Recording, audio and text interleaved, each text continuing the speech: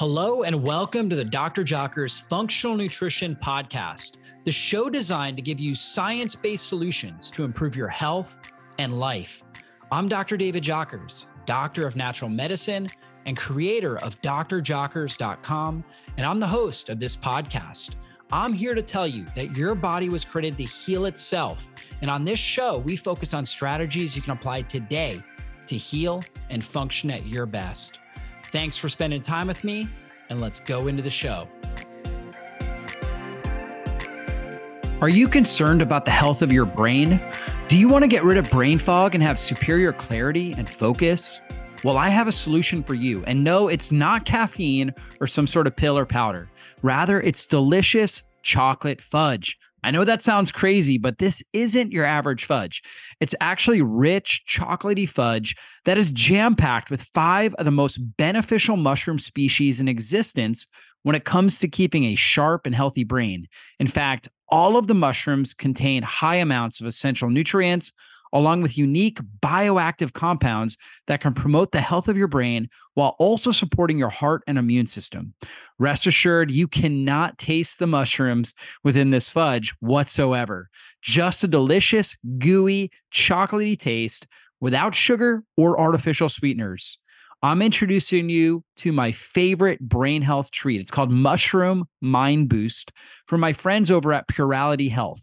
Now, Purality Health utilizes something called micelle liposomal technology, which delivers the nutrients of these brain-boosting mushrooms into your bloodstream, proven to be up to 800% more efficient. So if you want to say goodbye to forgetfulness and instead keep a sharp and healthy mind, give Purality Health's Mushroom Mind Boost a try. It's backed by a 180-day money-back guarantee. That's 6 full months. And today, I have a 30% off coupon for you. Just visit puralityhealth.com and use the coupon DRJ to access 30% off your purchase today. In today's podcast, I am being interviewed by Dr. Terry Wahls. She is the best-selling author of the Wahls Protocol. Her story is that she actually had progressive multiple sclerosis and was able to reverse that naturally using nutrition and lifestyle changes and following an autoimmune paleo protocol. And she talks all about it in her great book.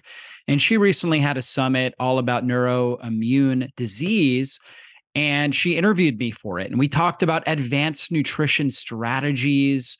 We talked a lot about mitochondrial health, intermittent fasting, and how intermittent fasting, we talked about a little bit about the research on how it shuts down the inflammatory pathways and autoimmunity and how it helps to support the gut, right? And the gut microbiome. And we talked about some of the best healing foods as well. So I know you guys are going to get a lot out of this podcast. And if you have not left us a 5-star review, now is the time to do that. When you leave us a review, it helps us reach more people and impact more lives with this message. Just go down to Apple iTunes.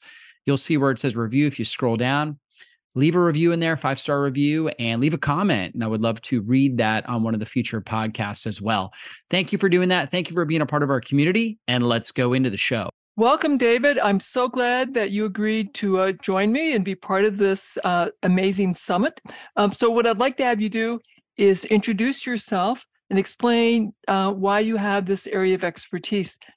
Yeah, well, thank you so much, Dr. Wahls. And my name is Dr. David Jockers, Doctor of Natural Medicine. And yeah, growing up, I was an athlete. My mom actually was training to become a naturopath. And along the way, for me as an athlete, I was always thin. So I thought I had to eat 6 meals a day, 5,000 calories a day to maintain my weight. And that caught up to me in my early 20s. I was a personal trainer. And I was doing that. I had to have a protein shake before I went to bed. And then I'd wake up in the morning, had to have this big breakfast. And I thought this is something I had to do. And this is what all the, bodybuilding magazines taught me. And caught up with me. And I developed irritable bowel syndrome. And I went from about 170 pounds down to 140 pounds. I had orthostatic hypotension, where I go from sitting to standing. I feel really, really dizzy. And I realized, my body was chronically inflamed. And I came across some information that talked about a lower carb diet, which for me, I thought I was healthier than everybody around me. I was eating whole grains. I was a lacto-ovo vegetarian, so I thought Oh, I was sounds so healthy. familiar, my friend. That's right. I thought I was healthy, but that diet wasn't working for me. And so Dr. Mercola, he was a website that I started looking at, and he had a no grain diet. And I thought, oh, interesting. So I took that out. I started ordering grass-fed meats and things like that. And it dramatically transformed my life. And I started gaining my weight back, got my energy back. But, I noticed that I was very, very satiated, and I was in graduate school at the time. And I noticed I had 7 a.m. classes, and I noticed that I was very, very satiated oftentimes, and didn't have as much hunger. And I felt better when I was in a fasted state. And I had never heard anybody talk about intermittent fasting or anything like that. I was in a natural health college, so I had heard of, extended fasting and things like that, but there wasn't this kind of idea of intermittent fasting. And I just knew that I personally felt better when I wasn't eating food in the morning, and I would just drink a ton of water, and I would start eating when I got hungry, which is usually around 2 o'clock in the afternoon. And I would eat between, let's say, 2 o'clock and 8 o'clock. And I felt better. I was getting stronger in the gym. I had more resilience. My immune system was better, less issues with my gut. And, it wasn't until years later that I realized, oh, this term intermittent fasting, I'm like, that's actually what I do. And so this is something that has definitely transformed my own health, and something that I've taught other people, and been really passionate about understanding the science of it. And in general, I'm just a performance biohacking type of nerd. I'm all into that stuff, and learning about things that I can do with my nutrition, with my lifestyle, to really optimize my overall health and my performance. Okay, so everyone who's listening, we have a doctor of natural medicine, and who has his own personal transformational story. And actually, I love that, David. Certainly, that mirrors my experience being a low-fat vegetarian. Great diet by traditional standards, but did not serve me well. And I think everyone who's listening, we have a diverse set of genes, a diverse set of microbiome. And so there may be a diverse number of diets that can be helpful for humans at large, but is it helpful for you? That's a really great question. And we're going to talk about inflammation. We're going to talk about nutrition. So this is a common problem. We think we have a really great diet, but we discover that the diet that, as described, is a really fabulous diet, is not serving us well. And I want to go back to the question of inflammation. If we have multiple sclerosis or any of the neuroimmune conditions, so systemic autoimmune diseases often have neurologic or psychiatric symptoms, so that's a neuroinflammation.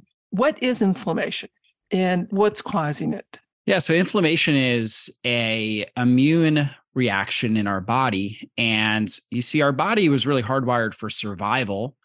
And it has to look at basically what are threats to survival? Well, a high toxic load. So if we ingest something that's extremely toxic to our body, we're breathing in, carbon monoxide, whatever it is. If we're exposed to toxins, if we're exposed to high levels of pathogens, where the body senses that there's a lot of potential dangerous pathogens in our body by looking at endotoxins or actual live bacteria, live microorganisms in our blood, then the body has to react to that. Or if we're under, tremendous emotional stress or physical stress, because we know that throughout the history of mankind, more people have died from systemic infections than anything else. And what that means is that, people would have a flesh wound or something like that, and these pathogens would get into the blood, and they would spread throughout the body, and they would get into the lungs, cause pneumonia, get into the brain, cause meningitis, whatever it is. And so the body is adapted to create this inflammatory process to help protect against dying quickly from an infection.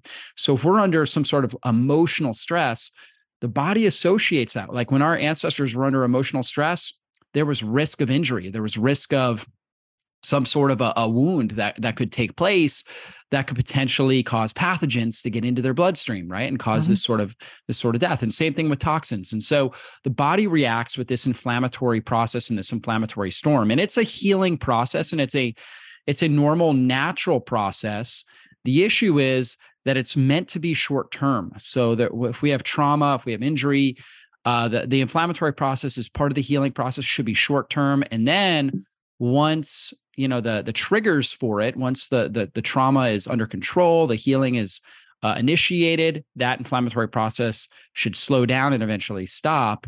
In our society, we keep provoking it. In a sense, we keep pouring gasoline on the fire. And so now we end up with this kind of low-level chronic inflammation that eats up, all of our different tissues, and, obviously can excite the immune system into an autoimmune type reaction and a neuroinflammatory autoimmune type reaction like you're talking about here in this summit.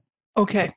So the root causes, we've sort of gone over how inflammation is protective, but if it persists too long, then it becomes maladaptive. And that's what's going on when we have multiple sclerosis. And that's what's going on if you have these other systemic autoimmune diseases. So it's now become pathologic. How do we measure it? Because I'm thinking of MS. Normally, I go see my neurologist. He orders periodic MRI surveillance, and he either tells me I've got new lesions or that everything is quiet. Are there any other ways that people with MS or any of the other neuroimmune conditions can figure out, is their inflammation still active? Yeah, for sure. And there's some normal blood labs that you can ask your doctor to run if they're not already running. And these are typically covered by insurance. Some of them are, for example, high sensitivity C-reactive protein. We know C-reactive protein is part of the immune system, and it elevates when there's inflammation in the system. And so we always want to see that under 1. Okay, ideally under 1. Now, if you've had an autoimmune condition, oftentimes it may be like really high. I mean, it may be 20, 30, things like that. And so if you're seeing it reduce with, every 3 months or whatever, whenever you're getting your blood work done and you're following a healthy lifestyle like Dr. Walls recommends, that's good, right? We want to see it reducing, ideally getting it under 1. There's also something called the erythrocyte sedimentation rate, or ESR, which is looking at basically how blood is clumping, right? And if it's very, very clumpy and thick, okay, that's a sign of inflammation. And so we want to see that, the blood isn't thick, that it's thin, that it's not super viscous. And we can also look at fibrinogen as well with that. That's another good marker, looking at basically the viscosity of the blood. So again, when we are inflamed, we tend to get more viscous blood that's more prone to clotting as well. Does that make people higher risk for stroke? Absolutely. Yeah, for sure it does. Yes, so definitely. And those are early markers that we could look at that could indicate, that could tell you that you may be more predisposed to something like a stroke, a heart attack, or that you just have autoimmunity in general, right? That's driving up inflammation. So for sure, homocysteine is another really good marker, talking about stroke and inflammatory activity in our blood vessels. Homocysteine is a really good marker, and that is a breakdown product of an amino acid methionine, and it's a normal metabolic byproduct. So we're always going to have some, but we want to keep it in kind of this optimal zone, and which typically tends to be optimal zone. Optimal zone, and it depends on who you ask. I always like it for sure under 9, and a lot of practitioners like to see it under 7. Okay, based on some of the latest research that's out there. And when we have the right nutrients, particularly B vitamins play a role in this, vitamin B2, vitamin B9, so that's folate, vitamin B12, B6 plays a role in zinc and magnesium. When we have sufficient levels there, we convert homocysteine into glutathione and also into SAMe, which are kind of that's a universal methyl donor that helps with the production of serotonin, all of our different neurotransmitters. And glutathione is our master antioxidant that helps keep our immune system under control. So we need to create those. And if we have those right nutrients on board, then we're going to have, more optimal levels of homocysteine. And some people more genetically need a little bit more of those key nutrients for that metabolism, and they may see homocysteine high. But the thing about homocysteine is, and I'm sure you've seen this on labs as well, I've seen people that they don't complain of any major symptoms. Like they think that they're feeling fine, and then you'll do a blood test on them, and their homocysteine is 12, right? And that's high risk. 20, or I've seen 60. Oh my goodness! Wow. that Yeah. person's really at risk. Yeah. And everyone who's listening, there's increased recognition that high homocysteine, we've known for some time, higher risk of heart disease, but it's also seen people with MS have higher homocysteines. People with other neuroimmune conditions have higher homocysteine. And so I'll come back. What are some of the foods that would be rich in B vitamins that you Mm. are encouraging your folks to consume? For sure. So when I'm thinking about folate, and when I'm thinking about vitamin B2, and I'm thinking about B12, some really good ones, organ meats in general. So like beef liver, right? Or grass-fed beef liver is a great one. For folate, also dark green leafy vegetables are a great source of folate.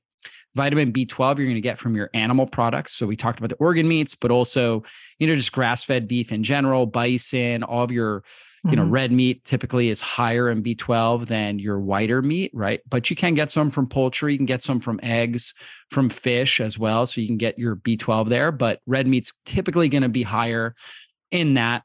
And so those are going to be key. Those are also high in zinc, high in choline, which is also critical for methylation and metabolizing homocysteine more effectively. So those are going to be the best things. So, dark green leafies, getting your salad, a steak salad, right? It's a great way to get a lot of those nutrients in there. Okay, now let's talk about blood sugar.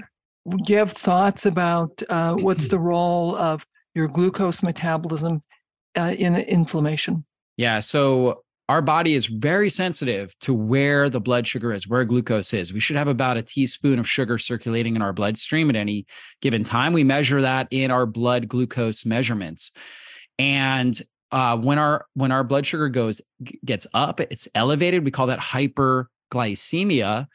And these glucose molecules will actually bind to proteins in our bloodstream and create something called an advanced glycation end product, or an AGE. And these AGEs are sticky proteins that are highly reactive, and they particularly are reactive with the endothelial lining of the blood vessels. And so they create massive oxidative stress and they drive up inflammatory activity. The oxidative stress creates the tissue damage, and then inflammation comes in to try to heal the endothelial lining, ends up causing a plaque formation, right? A scar tissue in a sense. And so it also damages the kidneys. I mean, you think about somebody with uncontrolled diabetes, they have hyperglycemia. So they end up damaging their nerves, right? And they end up with peripheral neuropathy or optic neuritis, where they lose their vision. They have kidney failure, heart failure. So they don't actually die from diabetes, from hyperglycemia. They die from the effect or the downstream effect of these advanced glycation end products and how they damage these major organ systems. And so very, very important that we keep blood sugar down, but we don't want it too low, because then we get hypoglycemia and we don't have enough glucose to drive energy in our neurons. And so then the neurons start to die because they become malnourished in a sense, or not able to produce energy. And that creates a cascade of inflammation. So very, very important that we keep blood sugar in a very tight, regulated state. And the major hormone that's associated with that is insulin, or insulin and glucagon would be the secondary hormone. Insulin's job is to take sugar out of the bloodstream. And like a key going into a door, it opens up the cell, and we have a receptor on the cell called the insulin receptor. So the insulin's the key, goes in the receptor, opens the door, allows glucose as well as other nutrients like magnesium to get into the cell, where we can now produce cellular energy. And that's really key, that we have a sensitive function. What happens is in our society, when we're eating all the time and we're eating higher glycemic foods or higher carbohydrate foods, we end up creating higher blood sugar and a higher need for insulin. And over time, the cells become less sensitive or less responsive to the insulin. And so we have higher and higher loads of insulin. And insulin is a pro-inflammatory. When it's elevated in our bloodstream, it's a pro-inflammatory fat storage hormone, meaning that it stops our ability. When insulin is elevated above a certain threshold, we're not going to be able to burn fat for fuel. And that's key, because that reduces our metabolic flexibility and puts us in this mode where we can only really burn sugar as an energy source. And sugar is an important energy source, glucose. However, if we're primarily only burning glucose, we produce a lot more oxidative stress. And oxidative stress creates more damage within the cell, more damage in the mitochondria. and drives up more inflammatory activity. Also, inside of our cell will cause a reduced function or a dysfunction in the mitochondria. We call that mitochondrial dysfunction. Or in a sense, these mitochondria start to age faster, and then they become, again, less functional. And we call that senescent, like mitochondrial senescence, right? Where these mitochondria become aged and very poor at actually burning fat for fuel. And so now we might even be able to get our insulin levels down to actually turn on fat burning, but our mitochondria that are in the cells are actually so dysfunctional that they can't burn fat themselves. And now these cells are reproducing, creating more new cells that have poor dysfunctional mitochondria. And then over time, just we end up with overall, systemic lower function in our body. And and it causes significant issues. And so very, very important that we're keeping. Yeah, good question. What do we do? So high blood sugar, high carb diet can lead to this insulin resistance, lots of downstream damage to our brain, our nerves, and our other important organs, liver, kidneys, heart, lungs. Oh my goodness.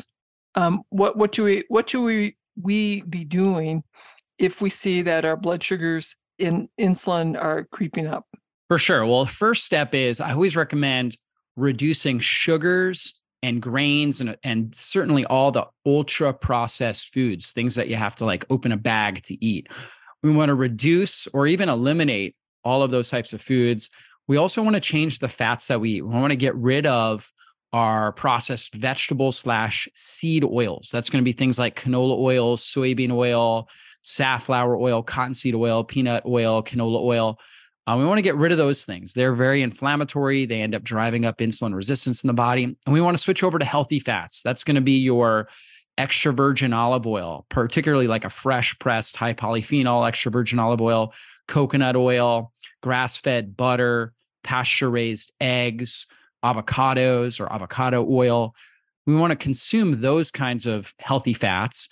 And then as much as possible, we want to change over our animal products from grain-fed, conventionally raised to grass-fed, pasture-raised, because they have more nutrients and less toxins. And that should be our idea when it comes to nutrition. Is we want food that has minimal amount of toxins, so minimal amount of pesticides, herbicides, things that spike our blood sugar, processed seed oils, and maximal amount of nutrients, right? And so particularly real food-based nutrients. And so that's what we want to focus on. And then we build our meals. We want to make sure that we've got, I always recommend at least 30 grams of high quality protein, particularly animal-based protein in each meal, at least 30 grams. If you're doing a lot of strength training, particularly if you're male and you're doing a lot of strength training, maybe more, 40, 50 grams of protein in a meal. Okay, hang on, David. So people, as I'm looking at my plate, I can't convert that to grams of protein easily. So I like to think about if I'm eating my meat, fish, poultry, and I always have my hands on hand. Yeah. So how much of my hand should be devoted to the meat size? Should be about your whole hand, right? I should have a whole hand's worth in a day or in a meal? In a meal, right? So roughly that whole hand's worth is going to be good. And then you want to basically, you want colorful vegetables with it, right? And so you want lots of colors. So you're really building it around the healthy protein. You've got healthy fats in there, and the fats could be coming just from the animal product itself and maybe a fatty piece of meat or something like that. Or you can add in extra virgin olive oil, which is high in polyphenols, super good for your body, avocado, grass-fed butter, things like that. And then you want lots of colorful vegetables and getting an array of different types of colors. All of those things have something called polyphenols in them, which protect the plant from, for example, UV rays, but also from natural predators. And the polyphenols confer benefits to our body and to our microbiome. They help us deal with UV stress, right? They help us deal with radiation. They help us quench oxidative stress in our body. They help to benefit our microbiome and create a more diverse and less inflammatory gut lining and microbiome in general. And so we want to make sure that we're getting colorful foods. We want to make sure we're getting lots of protein, lots of healthy fats. Should make you feel satiated, right? If you feel hungry a few hours after your meal, that's a sign you Probably didn't either have ate enough something protein. your body was sensitive to, or you didn't eat enough protein or fat, right? It should really satiate you for at least 4 hours after you consume that meal. I just wanted to interrupt this podcast to tell you about this amazing product called Joint Support by Pure Health Research.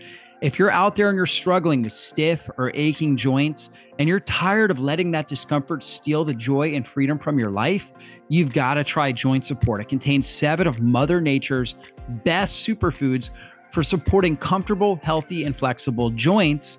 And it even promotes healthy cartilage growth too. Now, all it takes is one small capsule of Joint Support every day to start feeling the positive effects on your joint health. And as a listener of our show, you can try Joint Support risk-free today and get a free 30-day supply of omega-3 when you take advantage of this special offer. It can promote healthy joint lubrication, making it easier to move in comfort.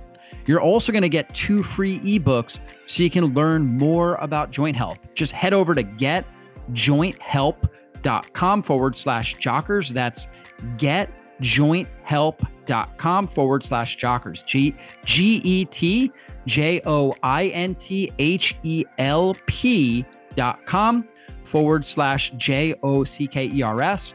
And that will order Joint Support and claim your free bottle of omega-3 while supplies last. Again, that's getjointhelp.com/jockers. Okay, so satiation refers to just feeling full, content. Yeah. You aren't having hungry. And if I'm looking at my dinner plate, again, I want to make it visual so people can really see how to think about this. I have my dinner plate. I've got, my green leafy vegetables, cooked greens, mushrooms, some asparagus, maybe some beets. Well, we'll have a variety of vegetables. Mm-hmm. A third to half that plate should be my protein, and the rest should be my vegetables. And I think what I'm hearing is that you'd rather have more non-starchy vegetables than starchy vegetables. Beets and carrots are good, but we want to have the majority of those vegetables be non-starchy, things like Brussels sprouts, broccoli, cauliflower, kale, spinach, a Swiss chard. Am I describing things accurately? Okay. Yep. And then what I like to do, particularly during the summer, I have all sorts of green herbs.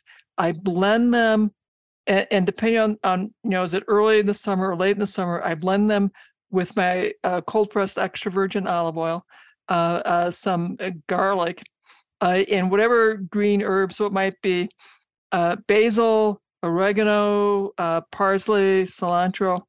And so I have this pesto, and I place it over whatever protein sources I have. I put it over my vegetables, and I'll probably have 2 to 4 tablespoons of my pesto with every meal. So that's where I'm getting my fat. I'm getting a lot of green herbs with that. It tastes delicious. And if everyone who's listening, I encourage you to try making your own pesto with really nice olive oil, whatever fresh herbs you can grow, and put it over everything you eat. It is like, oh my goodness, so lovely. Yeah, I love that. I mean, that just makes me hungry even thinking about it, just with all those different Mediterranean herbs, which are absolutely amazing for your body.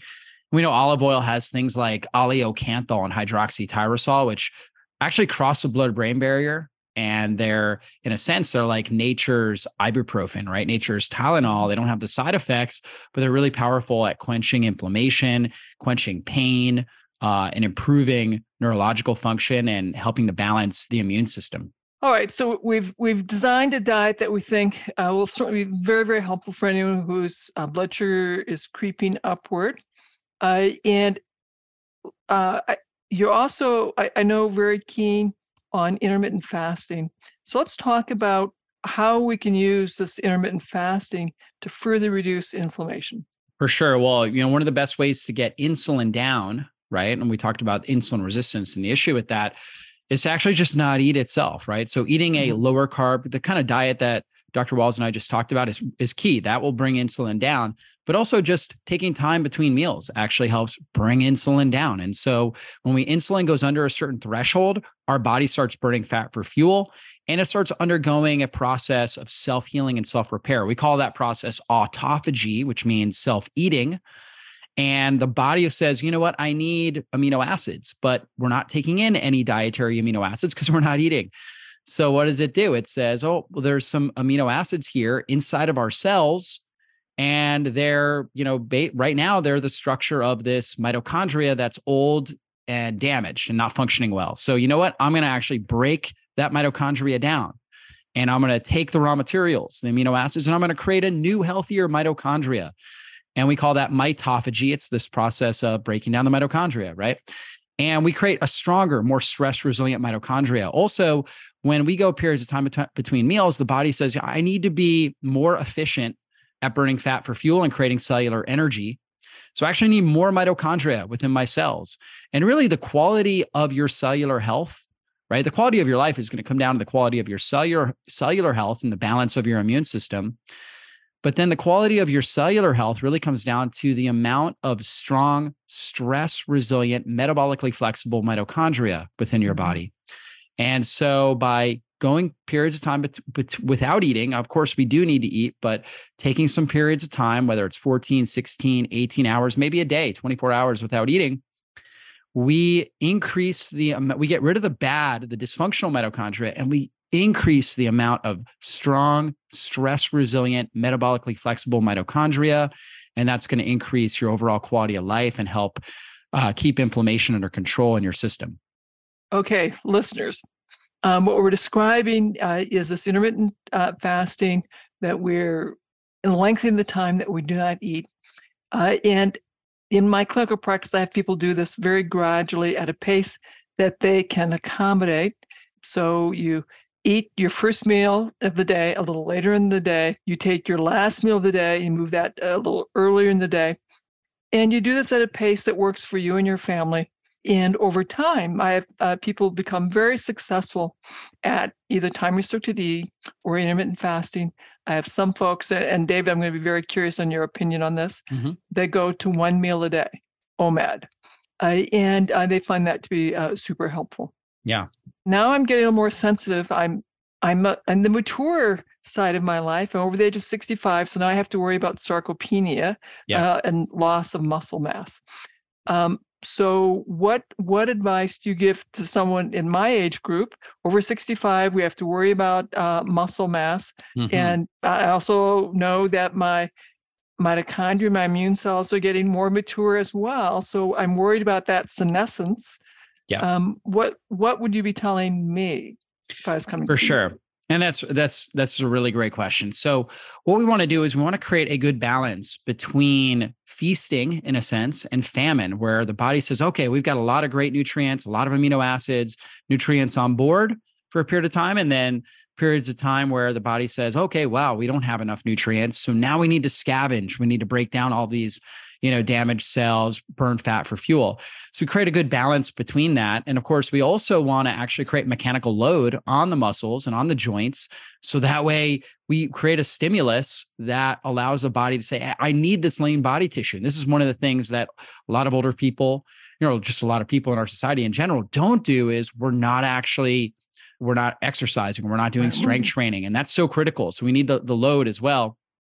So doing strength training, resistance training 3-4 times a week, really, really beneficial, particularly compound exercises, things like squats, deadlifts. And I know that might sound intimidating to some of the listeners out there, but you start small, and you can get on YouTube and just kind of look at, like, what does an air squat look like? What does a deadlift look like? If you're still confused by this, you can get a trainer who can actually modify exercises for wherever you're at and get you started. But these kind of exercises are really critical to help maintain lean body mass and build lean body mass.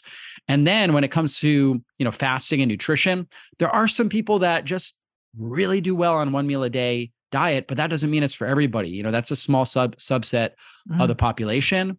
If you are doing resistance training, if you are exercising regularly, then it's probably going to be a little bit harder to do one meal a day. So I'm more of a fan of 2 or even 3 meals, depending on how you handle, in a sense, a larger meal in a, let's say, a 6 to 8 hour eating window on a typical basis. You're doing 2 to 3 meals in that time span. Again, like I talked about, getting at least 30 grams of protein, at least 20 to 30 or more grams of fat, depending on how well you metabolize and digest fat. Some people, if they don't have a gallbladder, they may need a little bit less fat in a meal, and they may need smaller meals, right? So you just kind of have to do it based on how you feel when you're eating, but you're trying to get 2 to 3 meals a day. And then I'm a huge advocate of one day a week doing kind of a deeper autophagy fast, where one day a week you do something like a 20 to 24 hour fast. You kind of push your system a little bit more. Now you're drinking water. You could drink herbal tea, black coffee if you want during that fast, but trying to just get it into that 20 to 24 hour range. So like a lunch to lunch fast. David, let me ask, do you change your workout schedule? So yeah, that's a good question. Yeah. So for me, here's how I do it. On Wednesday, I don't work out, right? I might take a walk, but I don't do any sort of strength training. And I eat lunch and then I fast until lunch on Thursday. Now, for me, I've been doing this a while. And so I'm very metabolically flexible. So I'll actually work out before I break my fast on Thursday. So lunchtime on Thursday, I'm working out. I feel great. I don't even feel hungry. And then I'll break my fast shortly after my workout on Thursday. So as you get better at this, your body you get more of these very, very metabolically flexible, stress resilient mitochondria. And your body gets so thrifty and good. And I'm very low in body fat, but my body's just so good at burning the body fat that I do have because I'm metabolically flexible and I've trained it this way. But what I wouldn't recommend is working out in the beginning of like a 24-hour fast. That wouldn't be smart. When you work out, you're going to drive up cortisol. You're going to break down more blood sugar, which is then going to trigger some insulin, and that can end up causing more hunger, more cravings. So that isn't as advisable. Better to work out at the end of your fast. And really, if you're doing intermittent fasting in general, it's usually more advisable. Most people just handle it better. They have less cravings if they work out kind of towards the end of their fast, closer to when they start eating. Although some people, based on their schedule, and I used to do this, in years past, the only time they have to work out is in the morning, and then they want to fast until 12, right? Or lunch or whatever it is. And it just works better for their schedule. They can do that. Or you could do early, if that doesn't work for you, but you have to work out in the morning based on your schedule, then you can do early time restricted feeding where, for example, you eat at, let's say 8 a.m. and you eat at 2 p.m., right? And then you fast through dinner after that. And even if that doesn't work, I've still seen really good results when people just do like 2 meals, like a breakfast and a dinner, right? And just kind of fast through lunch. As long as, again, they're eating a very blood sugar stabilizing breakfast. I've seen people feel really good and bring down inflammation, just by eating, let's say at 8 a.m. and 6 p.m., right? And just not eating in between. It's really the act of constantly grazing, right? Or the more times we're kind of putting food in our body, we're driving up inflammation. And when you eat 2 meals as opposed to 4 meals in a day, that actually reduces the overall insulin load by 25%, even if it's the same ingredients, right? It's just reducing the amount of times that you're eating.